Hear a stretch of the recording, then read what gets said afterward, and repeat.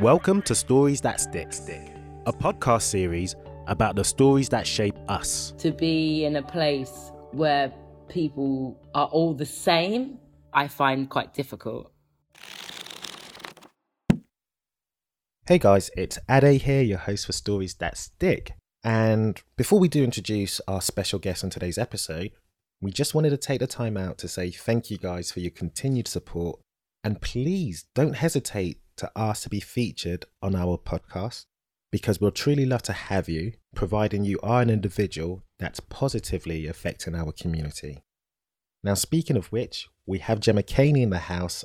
Well, technically, she's not in the house because she's at her house whilst I'm at mine. And because we're remote recording, you guys will pick up discrepancies within the audio. And unfortunately, sometimes you might hear my voice being picked up on her end. Either way, we hope you don't mind too much, because Gemma is an amazing woman who we all need to know. She's a multi-award winning broadcaster. She owns her own boutique production company called Boom Shakalaka. She's a published author of the book Open, a toolkit for how magic and messed up life can be, and just so much more, really and truly.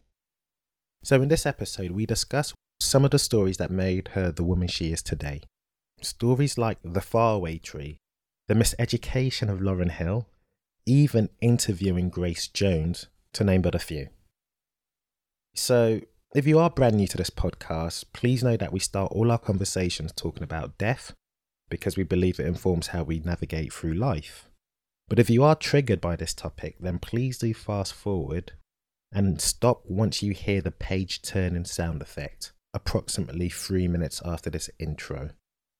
And lastly, before we do forget, please follow us on Blackticulate across all major social media platforms. And most importantly, please subscribe to this podcast. Do share it, do leave a review, because it really does help us grow. You guys are the best. Bye.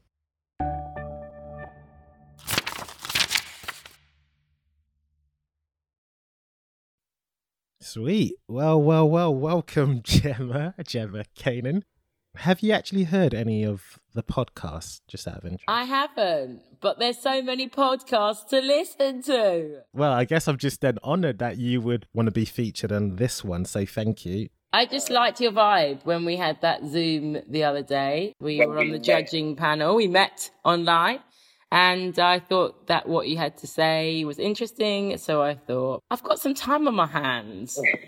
Of course I'll do Blackticulate. I appreciate it, because often I have to go via agents, middlemen, and they'll be like, yep, sorry, maybe another time. But you were like, I'll do it. That sums up my very broad, erratic career so far. Sometimes it goes through the middlemen and sometimes I just fancy doing it. Well, we'll definitely get into that, because that's fundamentally why you're on this platform. But I often start, and for those who will come to this brand new as well, I often start talking about death. Okay. How do you feel about it? Death, my own, or as a... However you want to interpret it. I feel like it's really around.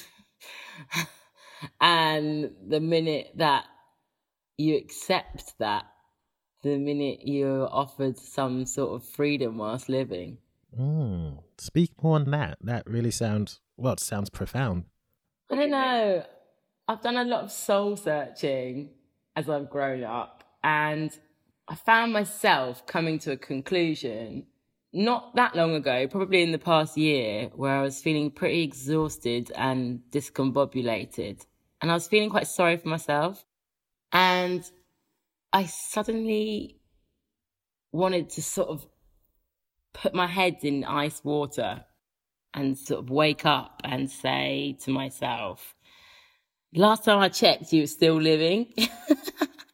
So live, and live wholly, and live passionately, and stop worrying about what people think of you or mistakes that you've made, and just live. Now I hear that. So if you are thinking about death, are you hoping or aiming to have a legacy? Are you, Gemma? Well, that as a question is a nice one. I would love to have a legacy, and I have been working towards one. Well, you know what? Let's go through your first chapter, which is 0 to 10.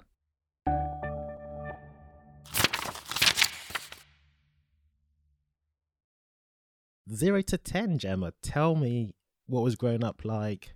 Yeah, give it to us.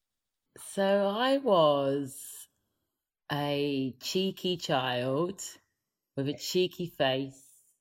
I've always been madly inquisitive with a really rampant imagination from really young age. What age are we talking when you say really young age that you can recall? I can probably remember from around 3, because 3 is when my sister was born. And I went to Bognor for the day on the coach. And I was 3, so we were really little, and we'd gone on a trip to the seaside. And I remember really distinctly the pebbles, the seascape, and feeling captivated by that. So that's my first kind of memory, I think.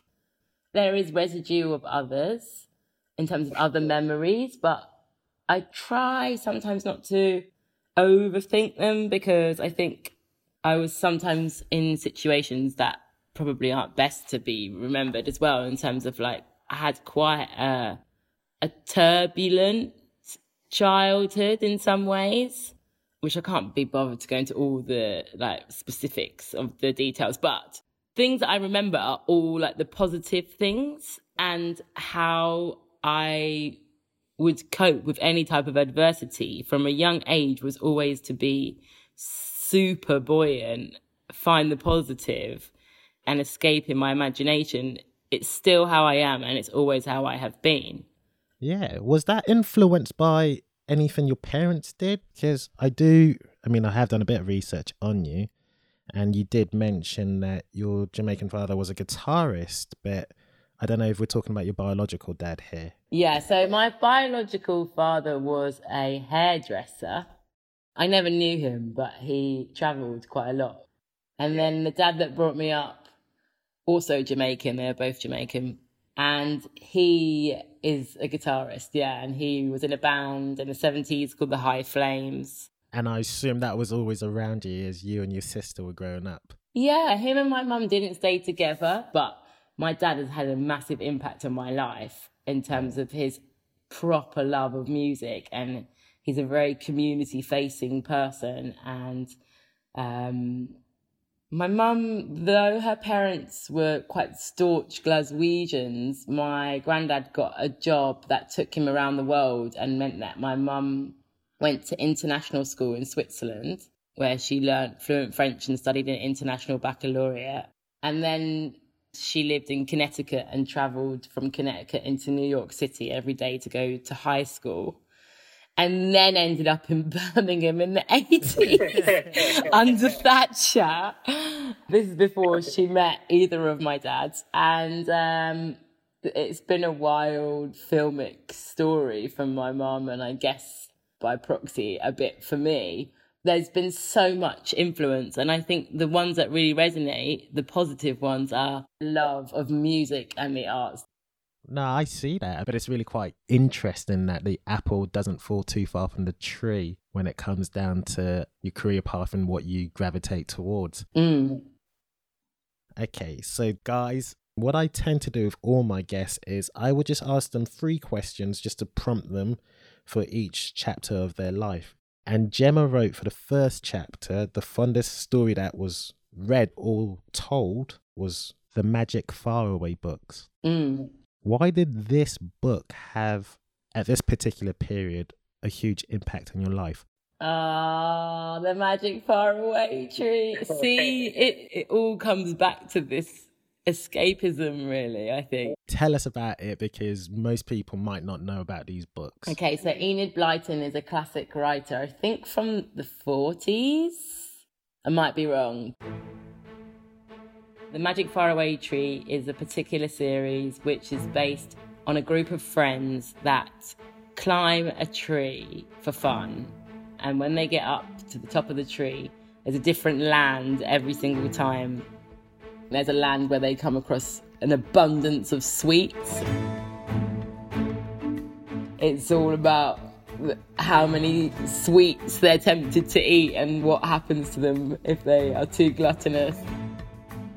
And it's just a really fun series of stories and really quite psychedelic. So there's a character called Moonface, who's just a really fun, cute guy that has a moon for a face, as you do.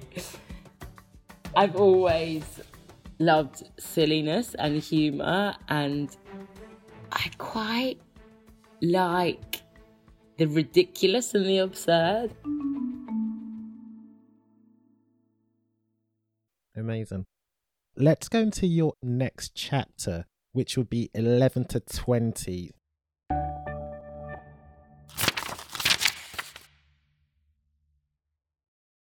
So we're now talking primary, secondary, college, and just as beginnings, or maybe even like midway through uni, right? Mm-hmm.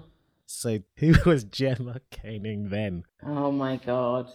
I think I always thought that I knew loads. I think I've calmed down on that, but that kind of real teenage angsty know-it-all. I was a rebel, and I was rebelling against what was around me. I was in a household where my mum really wasn't happy. She was a single parent and going through stuff, and I couldn't help. And that was really hard. And then I was also in a town which I found quite constricting in terms of what I could learn and what my growth would be, because it was all very white. Where were you?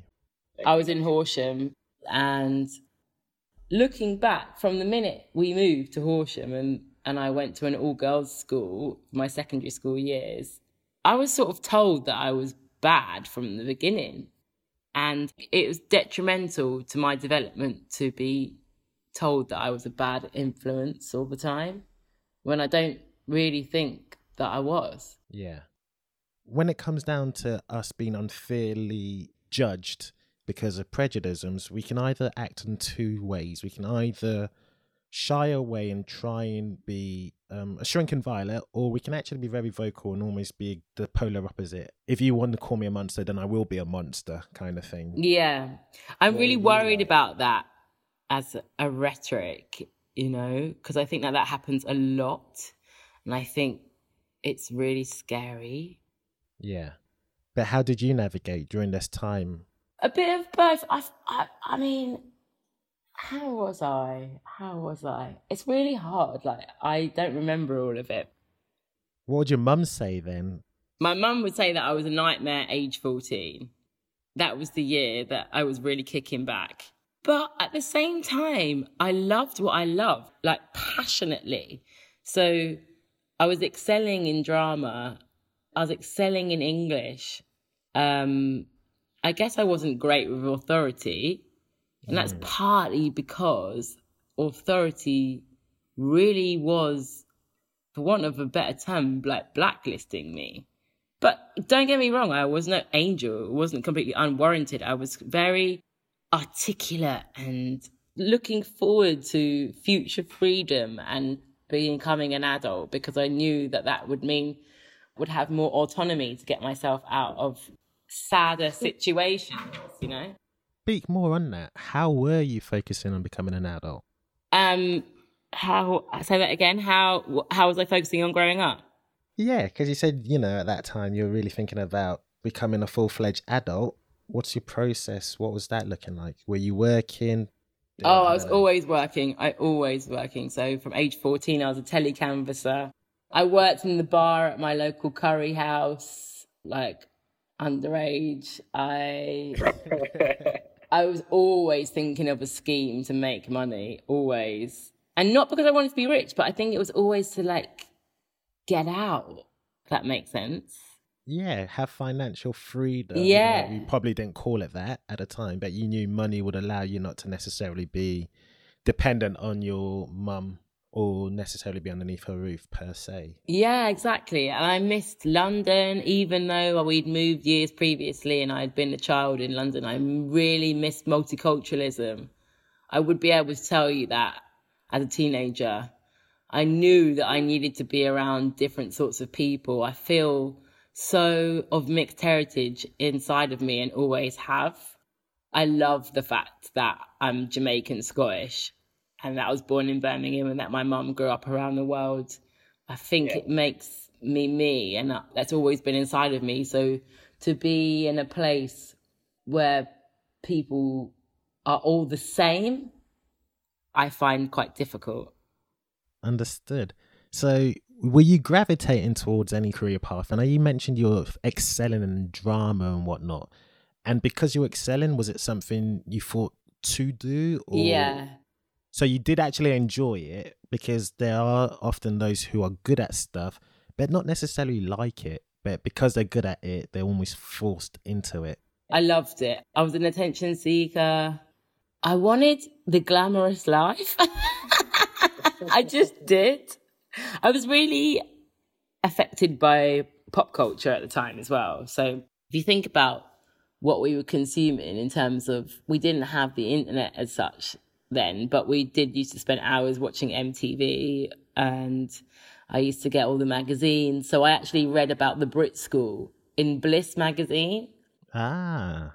And it totally captivated me. I couldn't believe that this place of dreams could exist when I read this article about how you could go to college and be with singers and dancers instead of A-levels. I just thought that was the bee's knees, and I knew that I had to go. Now I hear that. And were you encouraged by your mum, your tutors? Did anyone give you almost like the head nod where it's like, yeah, Gemma, you go off and be that? Or were you doing it against all the naysayers? There was one drama teacher who really believed in me. I can't even remember her name. How bad is that? I've blocked out like quite a lot of my teenage years. Apart from that, I mean, my mum was as supportive as she could be, but she was going through quite a lot. I did a lot of it on my own, I'll be honest. I listened to my inner self quite a lot without realising. I just was very determined and knew what made me feel happy. And a lot of that was being in creativity. And the minute I'd read about the Brit School, I knew that it was time to work hard on my audition speech and to somehow find the money to get on the train. Okay, we definitely need to hear that audition speech for sure. I ain't doing it. It was a Shakespeare piece. It might have been Lady Macbeth. I'm not doing it. The question is then, did you get in though? I did get in, and I was the only young person on that day that had turned up to the audition on their own. And I remember that the people that were auditioning me, the teachers, were like, where are your parents? Where's your person that's looking after you? Yeah. I was 16. And I was like, I just came here on my own. And they were like, where from? I was like, from Sussex, not that far. It's only an hour and a bit on the train. They were like, okay.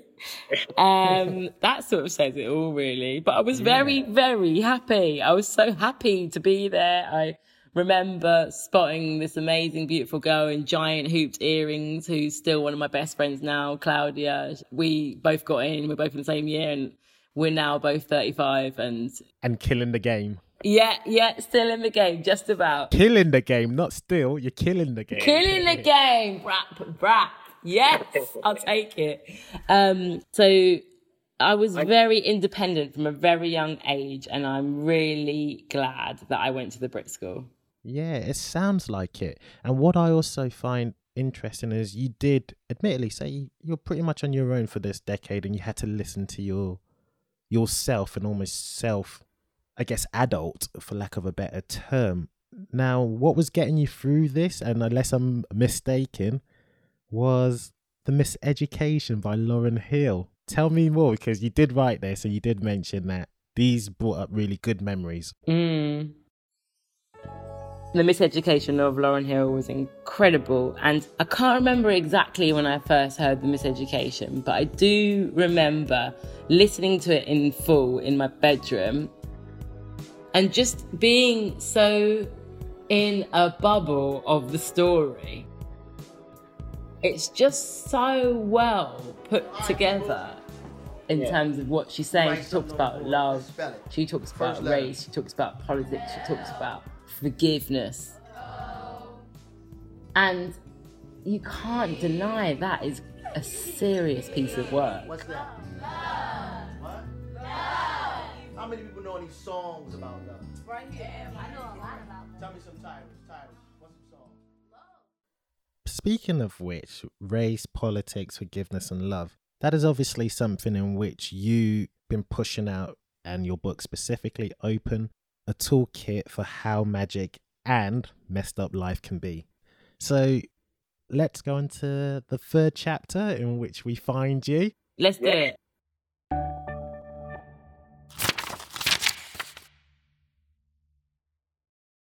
This is now 20 to 30 and like plus. Yeah. Take us through, if you can, the career and what your first gig was. Oh my God. So it's been a long old road, but my first professional is, let's say, impressive on paper job when I was 23. I got a job on One Extra, on BBC One Extra, as Trevor Nelson's co-host. Did you apply for that role? I had done a programme called Pick Me MTV, which I did really begrudgingly because I really didn't want to do a reality TV like job search. But it was a televised series, which was a competition to become the new MTV newsreader.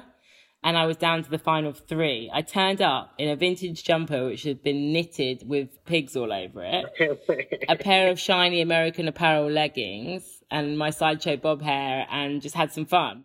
Trevor Nelson was on the judging panel, and he just warmed to me. He always says it, and it really annoys me. He's like, "You're so strange." Like, I call him Uncle Trevor, a real kind of like banter-filled love for each other. But yeah, we met, we bonded, and then his co-host was leaving on One Extra, and One Extra hadn't been around for that long, and he just rang me and said, "Look, you didn't get the MTV job, but do you want to come and pilot?" So I did a few pilots, and I got the job, and that was the beginning of so much. So the 10 years after that were absolutely insane, but so wonderful.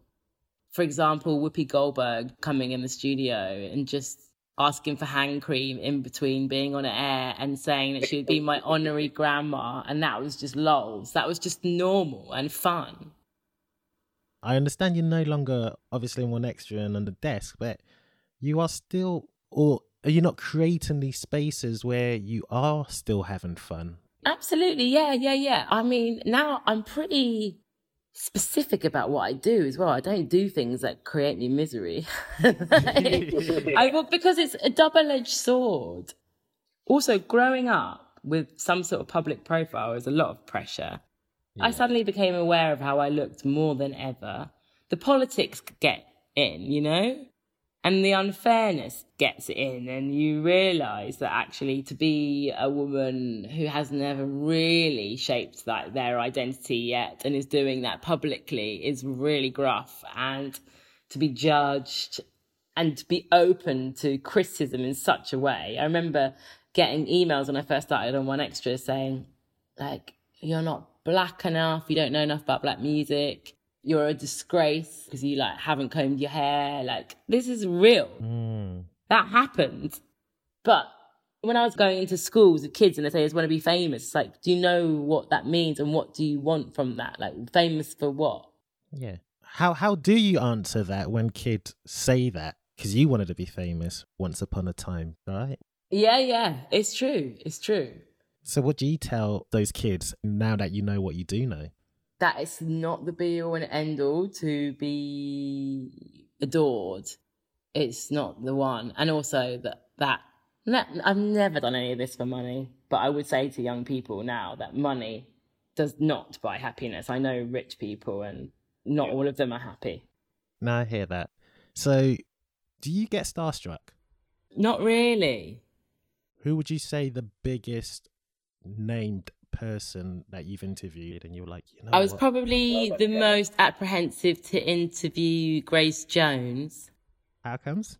Not because I was scared of her, like a lot of people think that she might be scary or aggressive or intimidating. I wasn't scared of her, but I just really wanted to get a really great interview. And I knew that it was a really rare opportunity and that she had such a luminous character. So that was nerve-wracking. What do you think of the caricature Grace Jones that people refer to, you know, like this scary figure, this that's good. otherworldly... Well, alien. It's like I'm not of this planet. It's not real, though. And did you nail it? Well, I think I did, yeah. I won an award for the programme, so that's good. And she was so warm and generous and a beautiful soul to talk to. So it was her rather than me, but it was a really lovely experience. It is such a pleasure to be here having dinner with you. Thank you. I'm just going to set the scene. Yeah, cheers. I mean, I don't usually on the job, but, you know. Yeah, well, it looks like water to me. Yeah, just water in a wine glass. It sounds from what I'm getting as like this decade was almost you going 100 miles per hour, just immersing yourself in all the experiences. But now we're in your 30s where you've now slowing down. Yeah. I'm still like that. I still am insatiable and excitable and I love things. But it's a little bit like just realizing that is also sometimes running away from working out like who you actually really are as well. And also looking back to chapter 1 in terms of maybe how some things had affected me. I'd never really given myself the time to think about that. Yeah. And also my career is precarious. It's not my choice as to whether I do a regular radio show on a BBC network. It's somebody else's. The glass ceiling is real. I've had to shapeshift and innovate and try things out of my comfort zone to prove that I can do all the things that I've done. So speaking of which, because we haven't really even touched your book, have we? I know you went on a huge book tour, and the truth of the matter is, do you want to speak about it? Is there anything that hasn't been discussed already that you'll be like, you know what, Blacticulate, let me give you an insight? I will one day refresh the book because I think times are moving so quickly that there is still so much that I would love to put in that book. But I think it's a very valuable resource for young people in terms of just crossing the bridge of communication. I don't think it's going to fix any situation, but I think it can open up a conversation. But what I have noticed is that anybody who is going through a type of struggle, let's say, or is in the more vulnerable category, the book seems to help the most. Yeah. So Gemma, I mean, God, you've done so much. I'm awed and I'm so inspired. The question, and I'm sure you get this a lot, is what's the goal here? What is that legacy? What are we hoping for here? It's a really good question because it's one that I ask myself regularly. Because I'm so heart-led. Yeah. I always find myself compelled to do things. And so far, so-ish good.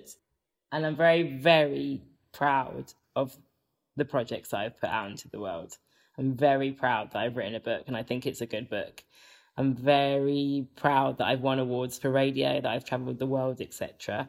But in terms of my legacy, I think to be an example of somebody that is heart-led and that is really genuinely open and I guess has had to dig deep to find the courage, but has been quite courageous. So you want us to see that you were unapologetically authentic, you know, heart-led and everything in which you wish. Does it matter whom or who views this? Does it matter who? Yeah. Because when will you measure that as like, yes, people are seeing what I'm hoping them to see? Because you're already getting feedback, especially from your book. You said how it's attracted these individuals who, you know, are going through things who wouldn't necessarily read, but your book has done that. So from what I'm trying to get at is you're doing it. There's always further to go, though. But it doesn't mean world domination. It means change, actual positive change in society. I think that elements of my book would be appropriate on the curriculum, but I feel uncomfortable saying that because it makes me sound really big-headed. But I can see how it helps people. And it's not the whole book, it's the sentiment behind it. The paradigm needs to shift. So obviously it would be damn cool if Michelle Obama put my book in. I tried to get my book in the hands of Oprah at a party. That was quite a fun mission. Oh, really? Tell us about that. How are you going to drop such a gem? I was at an after party of a film premiere. Yeah. And Oprah was there. And I was trying to get to her to speak to her. But she was locked in deep conversation with will.i.am. I always say that I was cock-blocked by will.i.am. But she also had, lots of security in a very calm way. But Yeah. I really, really wanted her to see open. Okay, so you did mention this, which possibly encapsulates everything that you are. Keep your head up. Was this the song by Ben Howard? Because I did try to Google it and I was wondering, what's this reference? It's definitely not a song by Ben Howard. So, Yeah. what's this? I was just told once by a boyfriend to remember to keep my head up. And I was like, why? What are you going on about? And he was like, you do deserve good stuff and you are good. And I don't know, just like keep your head up. Everybody deserves to live. We've all got a place, all of us.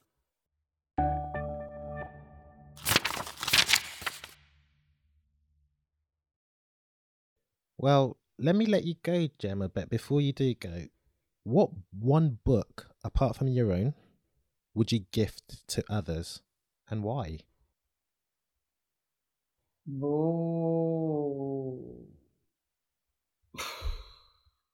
I still feel like I'm reading a lot. I'm catching up. So it's going to have to go back to kids' books. Yeah. I'd say get stuck in with the Moomin trilogy. It's not even a trilogy, just the Moomin series. Tove Jansson, the Finnish writer, had a very beautiful, esoteric, mystic take on things that were steeped into these very weird, again, fantasy characters who loved nature and came across all sorts of challenges. So let's all just read the Moomins. Gemma, it's been an absolute pleasure. How can we find you? And when we do, is there anything you'd like us to do? Send good vibes. For sure. So I'm on Instagram, yabbering away often under the name of Gem Again, GEMAGAIN. I'm on Twitter, Gem Ken, half of both my names.